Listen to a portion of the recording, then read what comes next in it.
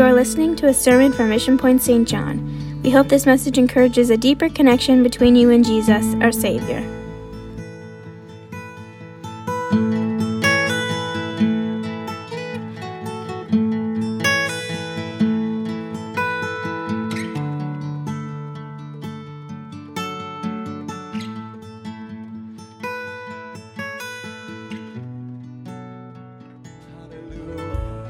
Hallelujah.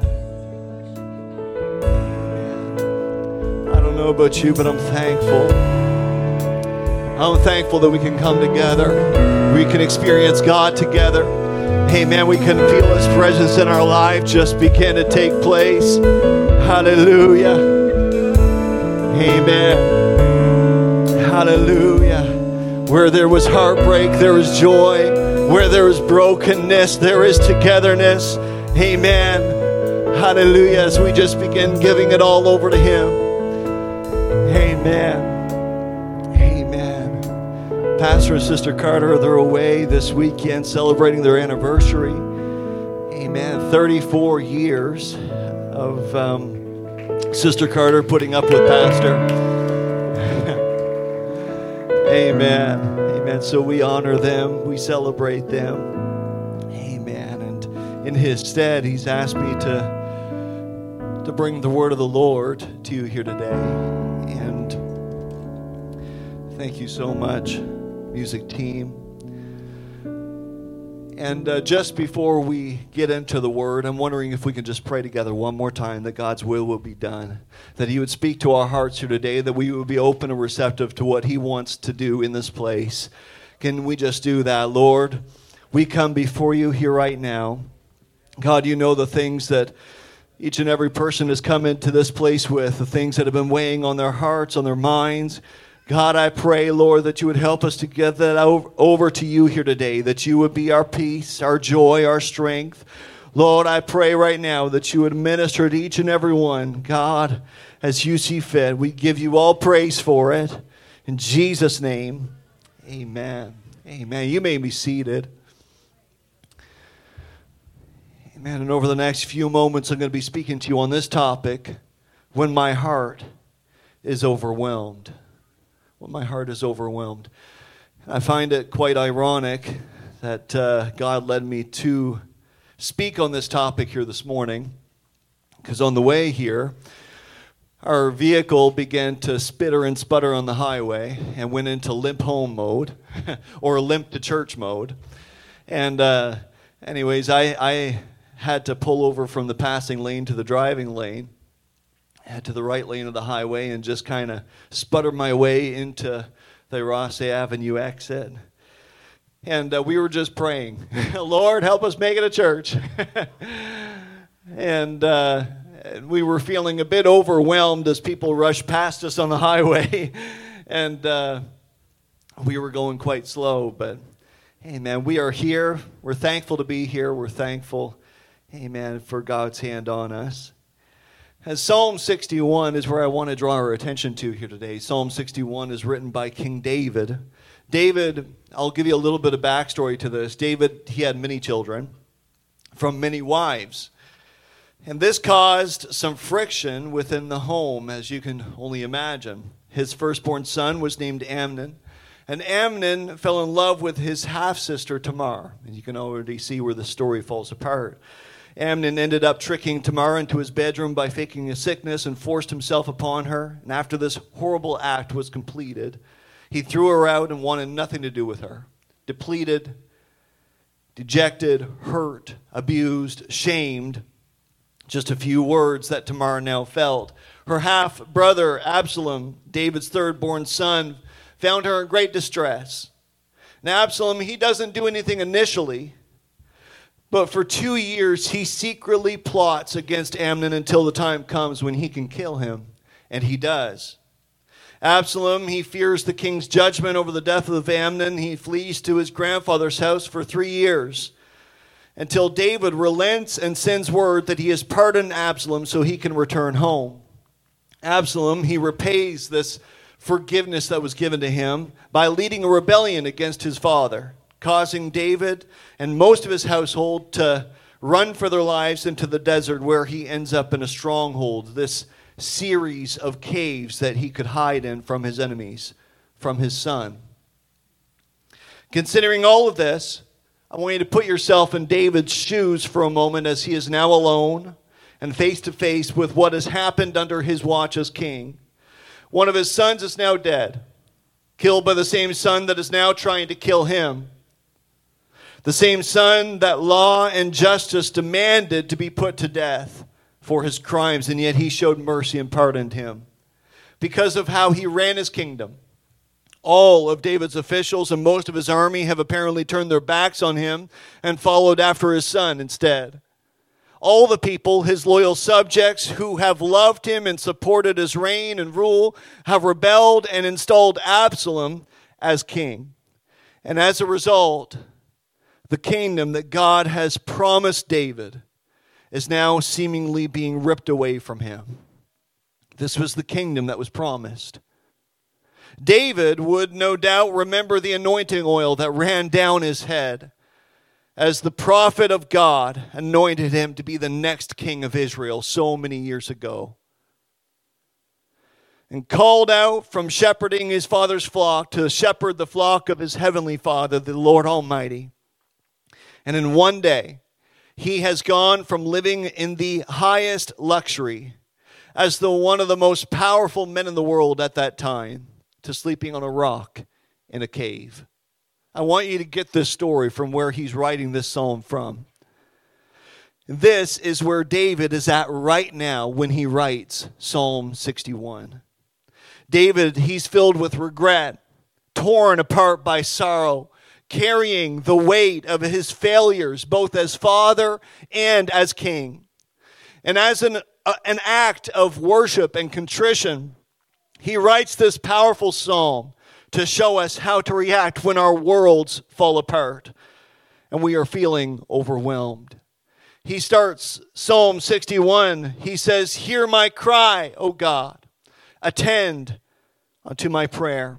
From the end of the earth I will cry unto thee. When my heart is overwhelmed, lead me to the rock that is higher than I. For thou hast been a shelter for me, and a stronghold, a strong tower from the enemy." Feeling completely overwhelmed by circumstances and situations of his life, David, he writes these words, "When my heart is overwhelmed." Have you ever been there? Maybe you're there right now. Maybe you had difficulty even coming to church this morning because of how overwhelmed you are with the pressures of life weighing down on you. Life in the 21st century is quite overwhelming at times, isn't it? Constant stimuli, constant news, constant information that leaves us exhausted mentally, emotionally, and spiritually. And this psalm is something that I have turned to of late and has become my prayer. I believe this psalm, it teaches us several things that we can do when our lives seem to be falling apart, or when the feeling of being overwhelmed is choking the life out of us. The first thing that this psalm teaches us to do is to seek refuge in God. When my heart is overwhelmed, lead me to the rock that is higher than I. The Lord is our example of this. Prior to the calling of the disciples, Jesus' best friend and relative was John the Baptist. They were cousins. Did I say that right? Usually my wife tells me that I add a T to the end of cousin. Cousin. They were cousins and probably grew up playing Hebrews and Egyptians. Maybe you know their version of cops and robbers. I don't know. They most likely traveled many times to Jerusalem for various required feasts together, shared their lives together until John's calling to leave and go into the wilderness to prepare the way for Jesus to be revealed as Messiah. But John, seemingly in the middle of his calling, is taken prisoner and is killed by King Herod. What does Jesus do?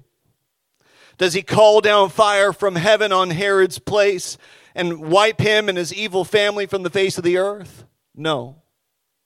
Matthew 14 says that Jesus withdraws himself alone into the wilderness. You say, well, wait a minute. He doesn't go on CBC or CTV and lead a protest or riot through the streets and just say that this isn't fair. The Bible tells us that he withdrew himself. Our natural reaction to being overwhelmed is to do something about it. We have to. We've got to punch a bag. We've got to work out. We've got to spill our guts to our friends. We've got to do something. And well, some of those things aren't wrong. The Bible's answer is to stop, be silent, and ask God to lead you to the rock that is higher than you.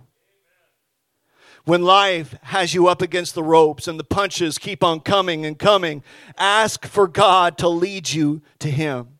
He is our rock. He's our shelter. He's our refuge. He's the one that we run to when we're in trouble, our strong tower. But we have been programmed to respond immediately to things. I've talked about this before. As soon as our phone chirps or dings, we grab it. Hopefully not in church. But we grab it and feel the need to respond. We've got to do something. We have notifications that come flooding to the forefront of every conversation we try to have with each other. And we drift away to respond. Without even realizing it, we feel an obligation to react with urgency. But what if I told you that peace is not found in our response to emails, phone calls, text messages, or DMs, but in taking our overwhelmed heart to the one who orders our steps, taking our problems and our feelings about those problems to the one who hides us under his wings. Holding it all inside of you, it's destructive. I admit it's the way of our culture. It really is. It's something that we've created in our culture. We tell each other to walk it off. Suppress those emotions. Get over it. Never let the world see you sweat. But let me tell you here this morning, that's pride. That's saying, I have to appear untouchable. I can handle this on my own. This false bravado we try to show when we are overwhelmed is exactly that. It's false. Jesus, on the other hand, says, come to me, all you who are heavy laden, and I will give you rest. And that's why after we get alone with God, we need to practice the next point of Psalm 61. Hide yourself in Him. Instead of hiding ourselves in God, many times we build self-made walls to protect us against the world. The funny thing about these walls is that they are always ultimately destructive to our spiritual walk. Why? Because they're formed in the flesh, our desire to protect ourselves. And that means that they are formed from our fear, and fear is the enemy's tool, not God's. And therefore, if we're trusting in our own walls, the enemy has free rein to harm and harass us in our lives. Consider that for a moment. And then it will make sense why the same situations that we struggle with are over and over again. If the enemy forms your guarded walls, he has the keys to access and come and go whenever he wants. So David's answer is let God reform you. Your task is to get alone, lead him. Let him lead you to a quiet place, hide you in the rocky fortress of his presence, and rebuild you into something the enemy no longer has access to. And that is why we need God like never before to lead us to him, hide us in his presence, because God himself is our fortress. Not this world. We can't find security in this world, but we can find security in him. He is an immovable force. And so if we want freedom from worry, freedom from anxiety, freedom from emotional pain, make God your fortress. We have a promise that if you do, this is what will happen. It's found in Psalm 91. The Jewish Midrash, it states that Moses wrote Psalm 91 when he had completed the building of the tabernacle. The tabernacle was to be a place for God's presence to dwell, a place where humanity could access his presence. And he begins this psalm by proclaiming, whoever dwells in the shelter of the Most High will rest in the shadow of the Almighty. And by verse 9, he explains what will happen to anyone who decides to do just that. He says in verse 9, if you say the Lord is my refuge, and you make the Most High your dwelling, this is what will happen. No evil, no harm will overtake you. No disaster will come near your tent. For he will command his angels concerning you to guard you in all your ways. They will lift you up in their hands so that you will not strike your foot against a stone. You will tread on the lion and the cobra, the young lion, and the serpent you shall trample underfoot. What is the devil called in the New Testament by Peter? A roaring lion. What is he called in the Old Testament? A serpent. You will be able to stomp on the devil's head if you just make God your shield, your fortress, the source of your strength. If you make the Lord your refuge, the place that you run to when you're overrun with life's problems. God will command his angels concerning you, the Bible says. You will not strike your foot against a stone. You won't trip. You won't fall. But you will be sheltered in the Most High, sheltered in the one who oversees it all. He will guard you in all your ways. Now, don't get me wrong here. It doesn't mean that we won't face problems in life. But it means that he will guide us through them when we do. How do we get to that point?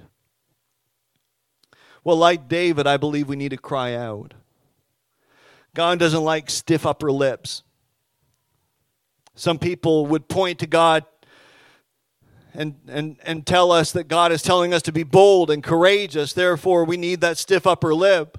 But God telling people through Scripture to be bold and courageous was not telling them to find something within themselves that would buck them up and give them the strength in and of themselves. God was calling people to rest in his strength and his courage. The closer we get to God, the more that we realize how frail, how weak, how in need we are of his power, his strength, and his assurance. We need to release all of that self-reliance to him, and we do that in prayer. When we're communicating with God, when you talk to God, use your emotions. The Lord wants to hear our honest feelings about our situation. He isn't impressed with formal prayers. If you're going through the worst time of your life or your whole day or your whole week has fallen apart, pray like it. Be real with God. He wants your heart, not the best word formations that you can come with in your head. Pray honestly. God, help. I'm drowning here. That came out sounding like I was Italian. I'm not. Hey, I'm drowning here. If you have a 7-year-old child in your care, they are out in the backyard playing on the swing set, and you're in the house paying bills or whatever it is adults are supposed to do. And in the background, you hear the creak of the swing going back and forth, so you know that everything's okay. You hear the laughter, and all of a sudden you just hear quiet. And that is a parent's nightmare. Quiet. You know there's something up. And all of a sudden, the back door swings open, and in walks the child, holding their arm, and it's bent in a direction it's not supposed to be. And the child says, "Oh, wise adult, may you pay attention to my plight, and taketh me to the nearest place of healing, so that this pain may be driven from my body, and your child know health again." No, that's not what a child does. It's a bit ridiculous, right? Don't you expect to hear, I broke my arm. But that's what we often do in prayer. God wants to hear the emotion. He wants to hear the honest feeling. As a parent, we ask our kids, show me where it hurts. Point to where it hurts.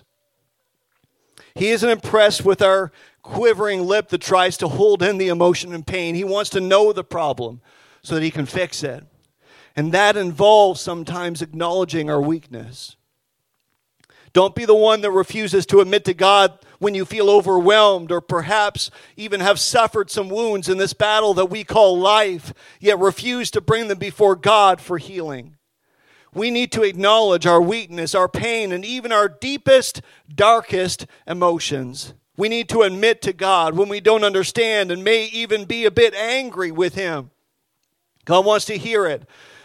He's got some pretty big shoulders. I think he can handle whatever you tell him. Because to be honest, he already knows. He knows and he wants to heal you. But you have to confess you need him. You have to humble yourself. Admit that you can't do it on your own. Come to him. Seek solitude. Hide yourself in him. Cry out to him from that secret place, and you will know his strength, his comfort, his peace, his provision as he shelters you under his wings. God will become your shield and your protection so that you can live a life of full surrender and dependence on him. This text is a prayer to God for restoration. It is David's prayer.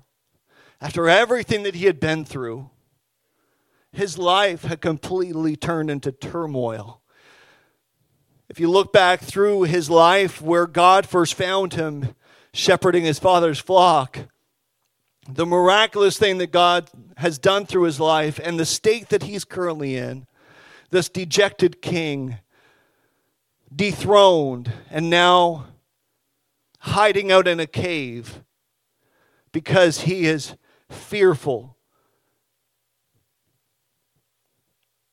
He writes these words from that place, not to get back on the throne, not to get everything right in his life even, but to get everything right before God. And sometimes we have to go to the lowest point before God can get our attention. It is framed by a cry out to God and a vow of praise if God would restore that relationship. He says in verse 2, from the ends of the earth, I call to you. At his lowest point, he felt miles away from God, and it was overwhelming. He says, from the ends of the earth, I call out to you when my heart is overwhelmed. At those times of discouragement, we feel like we are far from God and he does not hear us. Our prayers are just banging off the ceiling. And at those times, we want to give up on God because giving up seems like the easiest choice. We second guess ourselves and we turn inward instead of turning towards God. We feel miles away. We feel like he has abandoned us, and we feel overwhelmed by that fact. But feelings are deceiving. We cannot go by feelings. We have to go by something that never changes. And so let me submit to you here today that we would have to go by his word. His word is forever settled in heaven. It never changes. Heaven and earth will pass away. Things in this life will come and go, but this will remain the same. His word tells us that he never leaves us or forsakes us. He won't abandon you. He won't abandon you in your situation. His word tells us that he will help us through those times of discouragement. There comes a point in life when we have to decide to either trust how we feel or trust what God's word says. And David has been brought to the absolute bottom of life. He is hurting. He is broken. He is defeated. The crowned king of Israel is living in a cave. He does not rest his head on a comfy bed in the palace, but on the unyielding rocks of a cave. He fights loneliness and writes this psalm along with Psalm 142 during this period of time. But the reality of suffering is that God allowed David to come to this cave. God allowed this experience to happen so that David might learn not to lean on the props of family, friends, finances, fame, the flesh, or the future. David was taught through his sufferings to wholly lean upon the Lord. You see, God was not trying to destroy David. He was not trying to defeat him. God was attempting to develop David to be the king the Lord always wanted him to be. And the same is true in our lives. To teach us to look to him who uses the hardships of life to develop us. God doesn't do us to break us. He does it to build us. However, times of breaking up and tearing down often come before the times of building up. Pastor had us build a home for him in Hoyt. He bought this property. He bought this, I guess you could call it a house. If you had seen the home, you would understand why I say it like that. Because when we first started, you would expect it to be bulldozed. As bad as it looked, we made it look even worse as we started tearing it down. Every wall in the place, and we started over again. He said he wanted it as a hunting cabin. By the time we were finished, it looked absolutely beautiful. You could have never imagined it being like that to start with. We first started work on it. We had walls down everywhere, piles of gyprock scattered all over the floor. He walked Sister Carter through the house and started explaining his vision for the home. We're going to put this here, and this is going to go over here, and this wall is going to come down so that we have this open over here. And then he turns to her and says, "Can you see it?" And she very emphatically says, "No." And we all laugh at that response, but how many of us can see what God is doing? How many of us could look at what God is doing in our life and say, I see where you're going with that, God. It makes sense. And as hard as it is to understand and bear at times, God uses the times of affliction, suffering, and pain in our lives to train us to become more like Him. If I could have the music come back. We often find ourselves in the caves as well, don't we? God will bring us to the place where we are alone with Him and shut off from the rest of the world. We fear those times, but they often precede the times of God's greatest blessings in our lives. We look over Scripture. David alone in the cave, Jacob alone in his tent, Elijah alone by the brook, Moses alone on the backside of a mountain, Jesus alone in the agony of Calvary. Each of these experiences brought about their greatest triumph. It wasn't because they learned some new strength in and of themselves to be able to cope through life. It was because they had learned dependency on God. When my heart is overwhelmed. There are lessons that are learned in the dark that cannot be learned in the light. There are truths that can only be understood by those who are alone with the Lord. Having to flee from the palace to hide in a cave, it would have been humbling. However, in that humble hideaway, God began the process of transforming David into a great king. David would walk out of that cave, and he would accept the crown once again. He may have entered that cave a broken and defeated man, but he emerged as the rightful king of Israel. He went in running from his rebellious son, but he came out reaching to take the crown. The cave, it didn't define him, it refined him.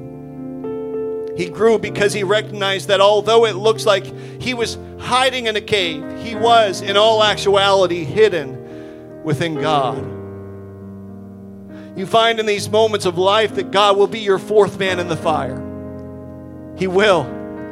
If we could stand just as I come to a close here.